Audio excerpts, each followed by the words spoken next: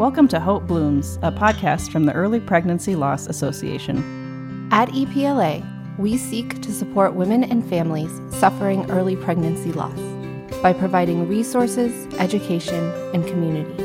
It is our vision that no one suffers miscarriage alone. Welcome back to Hope Blooms. I'm Emily Carrington, the Executive Director of EPLA. And with me today, we have a special guest and fill-in co-host, Steph Gordon. Welcome, Steph. We're happy to have you today. Thank you so much for having me. Steph is filling in while Maria is on maternity leave, but we're excited to take this opportunity to get to know Steph a little more. She's one of our board members and has been involved with the organization even before that. So I think it's appropriate for our first episode with Steph to give her a chance to tell her story. I know she's been on our blog. She's been a blog editor for us. She's written a lot for us. But I'd like you to just let's start with your story of loss, which led you here. So can you tell us a little bit about your miscarriage? Yeah. So my miscarriage, I should say our miscarriage, happened in 2012. It was funny because I was talking to my husband this past weekend about being on this podcast and sharing our loss story.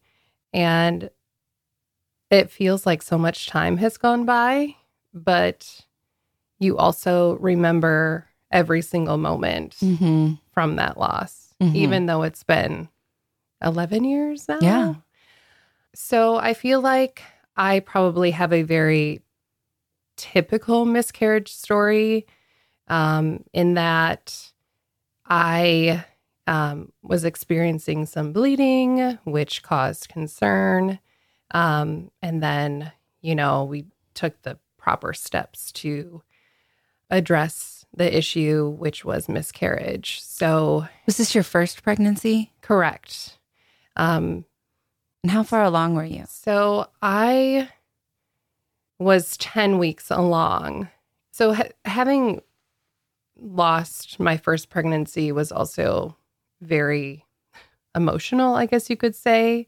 But let's go back to my story. Yeah. So I was about 10 weeks along, and I had noticed some spotting, which I thought, okay, this is a normal thing. A lot of women experience spotting during the early pregnancy months.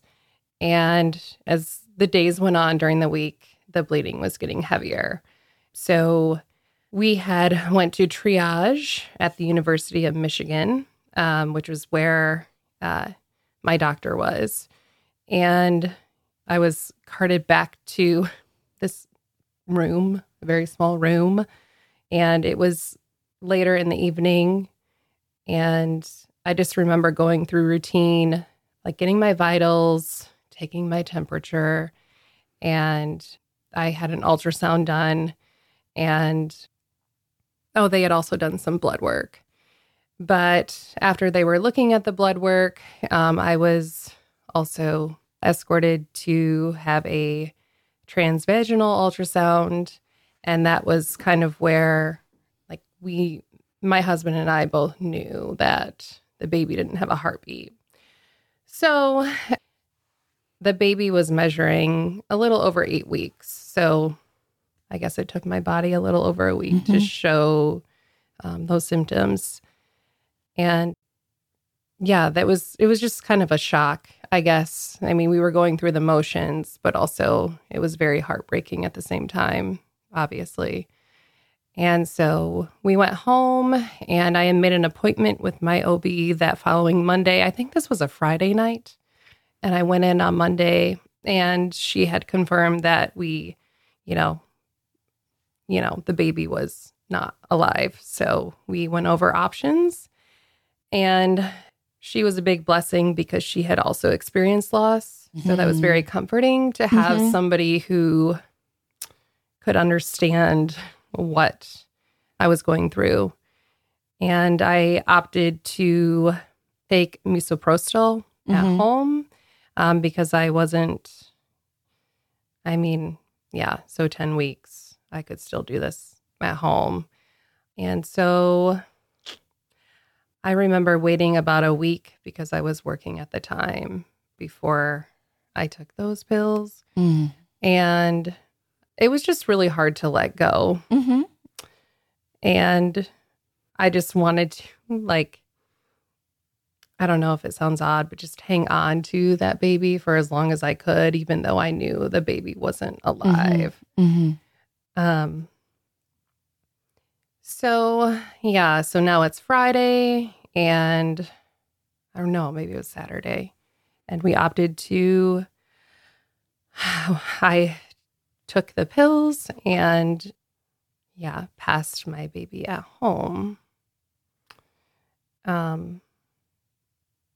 Which, looking back, I mean, there's no good way to, I don't know, have like complete a miscarriage. Right. I know a DNC was also an option for me, but I thought that doing it at home would be more personal for Matt and I. And it was, but it was also very, like, you just didn't know what to expect, I guess you could say, because you don't know how your body is going to react to the drug. So I probably had every symptom that was, listed, which is never, it was a long process. So I kept everything that was passed. Were you prepared to do that? Did you know that you wanted to keep the body, or is that a decision you made?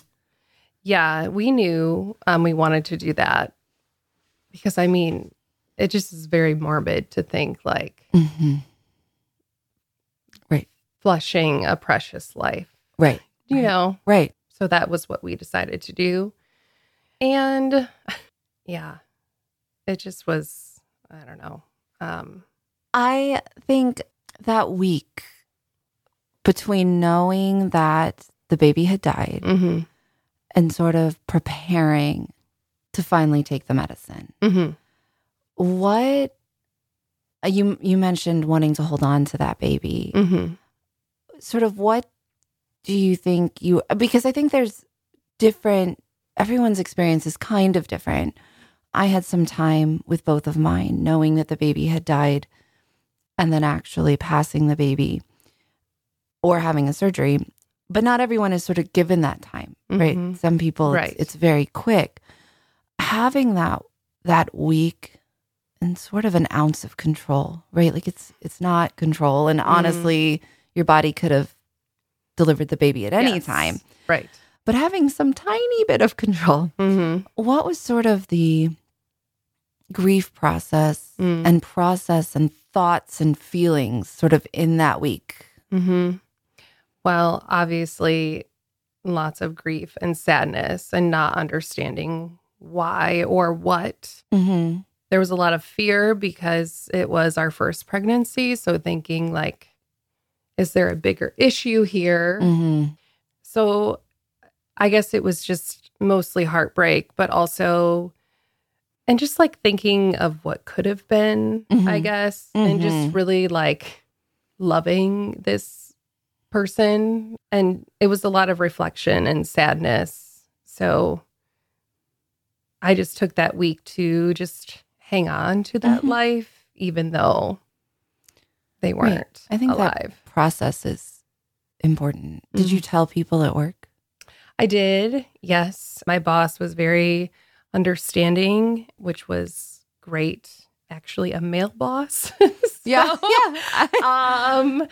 So it was great to be surrounded by support, which I don't know that every woman gets to experience that. So that was a big blessing.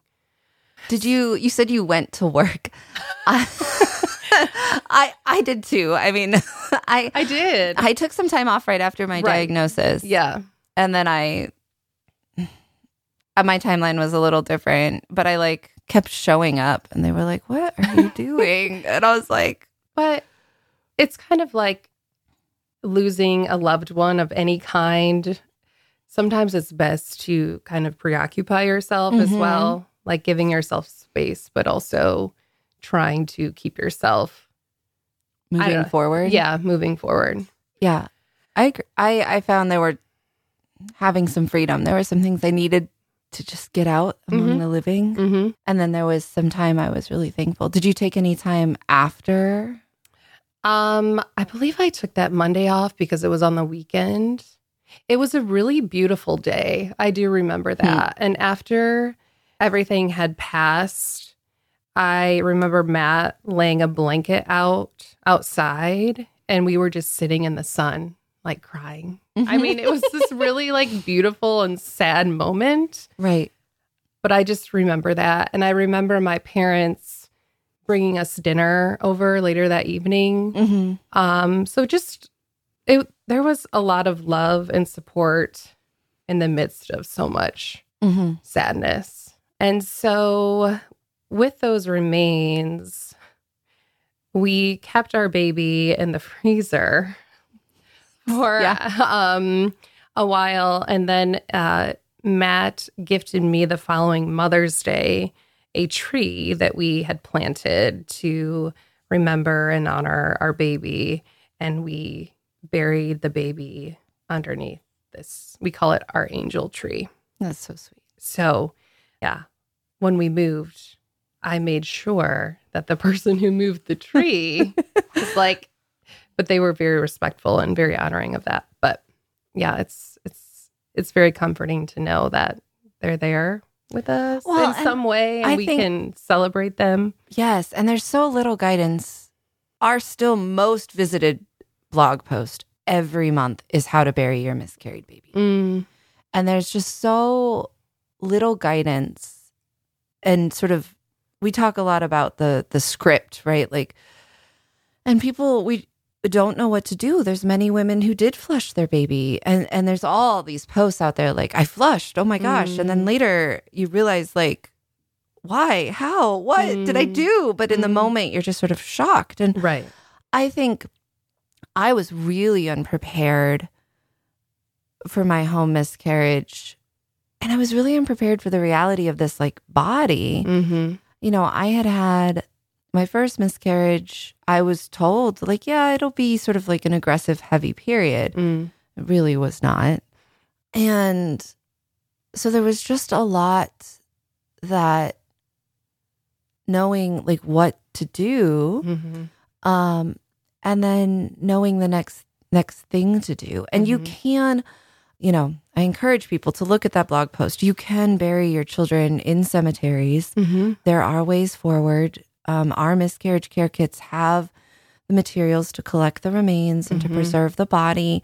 And I think that we just have to, it's gruesome and it's hard to talk about, but at the same time, I don't think we give dignity to life or our bodies if we aren't real about this. Right. And so you can, and I really encourage. I've not been able to bury myself in cemeteries. And hospitals also, like, they don't give good answers. Right. So, because they can't really tell you. I don't think they can tell you to bury it in your backyard.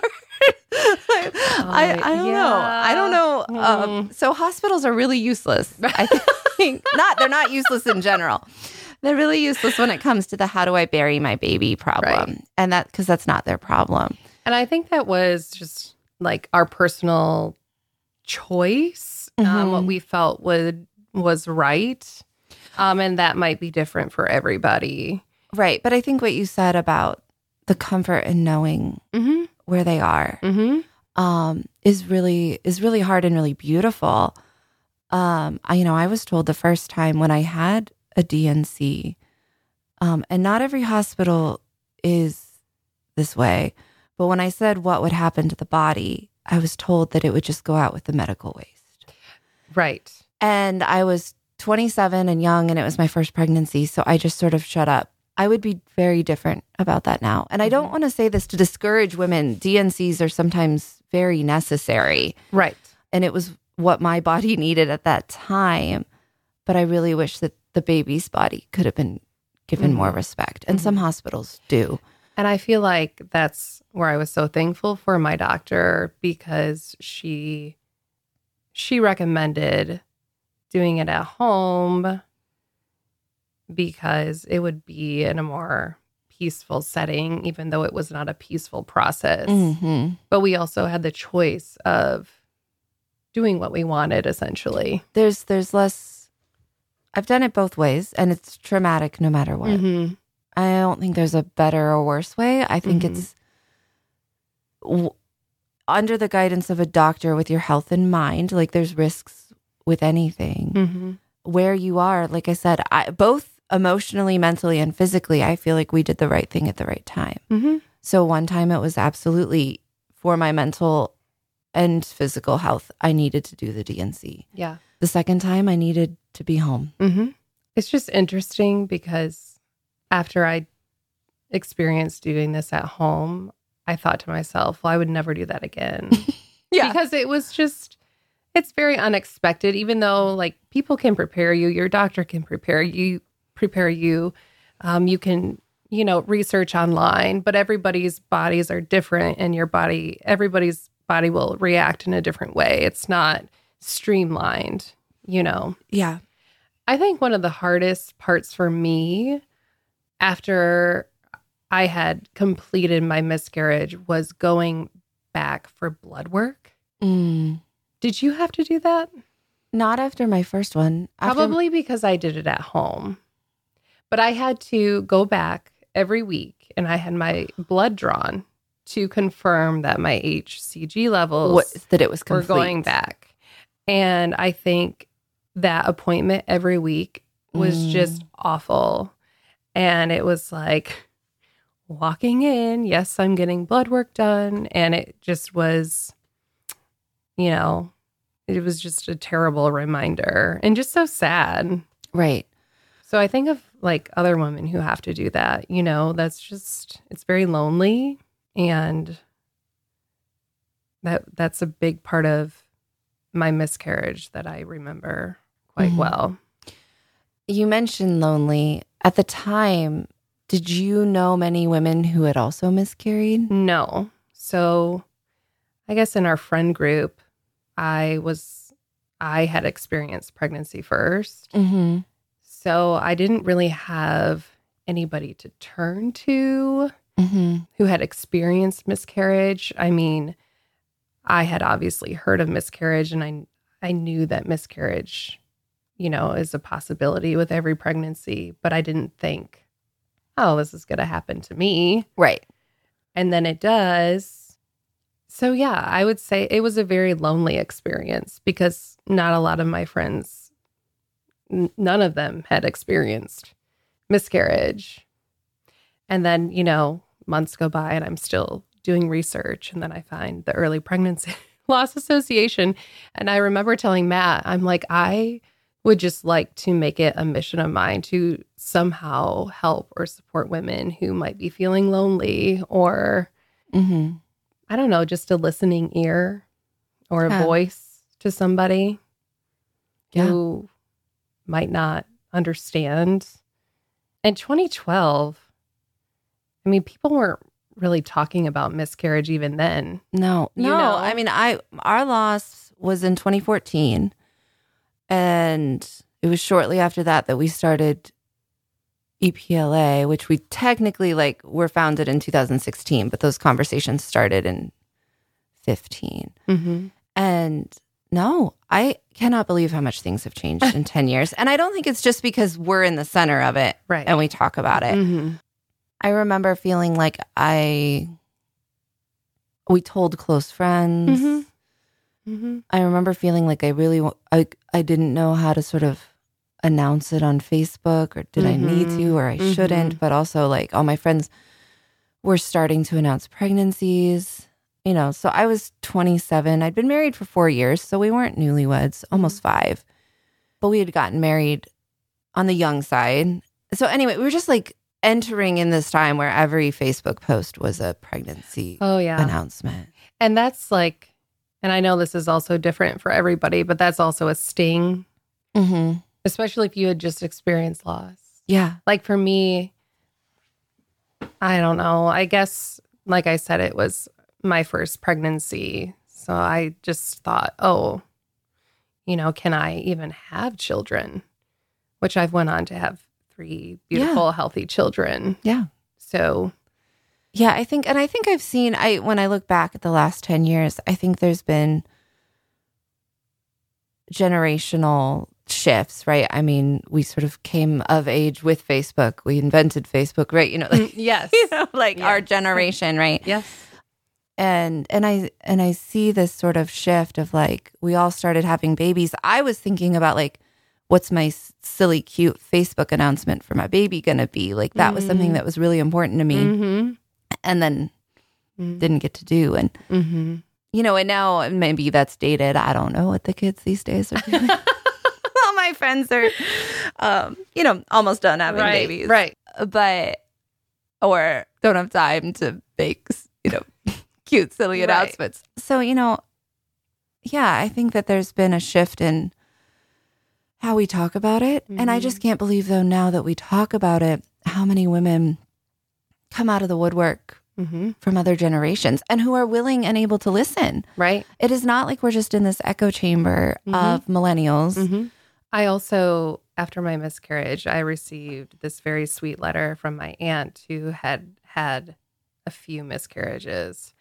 And I never knew about it. Yeah. And I believe I still have that letter in my drawer, but it was very comforting to me. And my grandma, she also lost a baby. This was back in, the 60s, and which was a very, very different time for miscarriage. So just hearing their stories and having some family support who understood was comforting. Yeah. But yeah, I feel like my miscarriage was, I hate to say this, but very like textbook, like, around the 10-week mark. I don't know. There's just no pretty way to describe it. Well, and I think it might be textbook and it might be common, but was your baby and your body and your experience. That doesn't make it any more, okay. Right. That we can find comfort in other people who've walked that trauma before. But, we don't just move past other deaths just because people die every day. Right. So I think it's important for us to say, like, it's okay. And it is common. And it is, like, hopefully textbook and not particularly traumatic. Right. But it's yours. And it's a big deal. And it changes the rest of your life. Yeah. And in those moments of like learning, like, okay, I remember the doctor who was on call, she was like, oh, well, this pregnancy isn't viable, and it just is all very like cold, there's nothing really like, right. It's very straightforward. At least my experience was in learning that. Right. Right. We had lost our baby. So I just think the healing afterwards is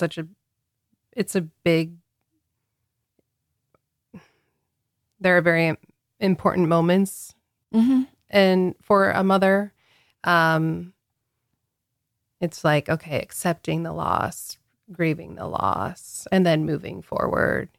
But you every year we, remember our baby, and we have a pair of angel wings that we hang on our Christmas tree each year, and they sit toward the top of the tree. And we have our angel tree. And I just very much look forward to meeting this baby someday. Yes. And it's very comforting to know that will happen. And I think for me and other mothers who have lost kind of in the earlier stages of pregnancy, just not knowing, oh, was it a boy or a girl? So I just always wonder. Yeah, it's hard to... like what it was. Yeah, it's hard to know that child when there isn't much information. And that's one of the things to grieve, right? Like actually knowing. So.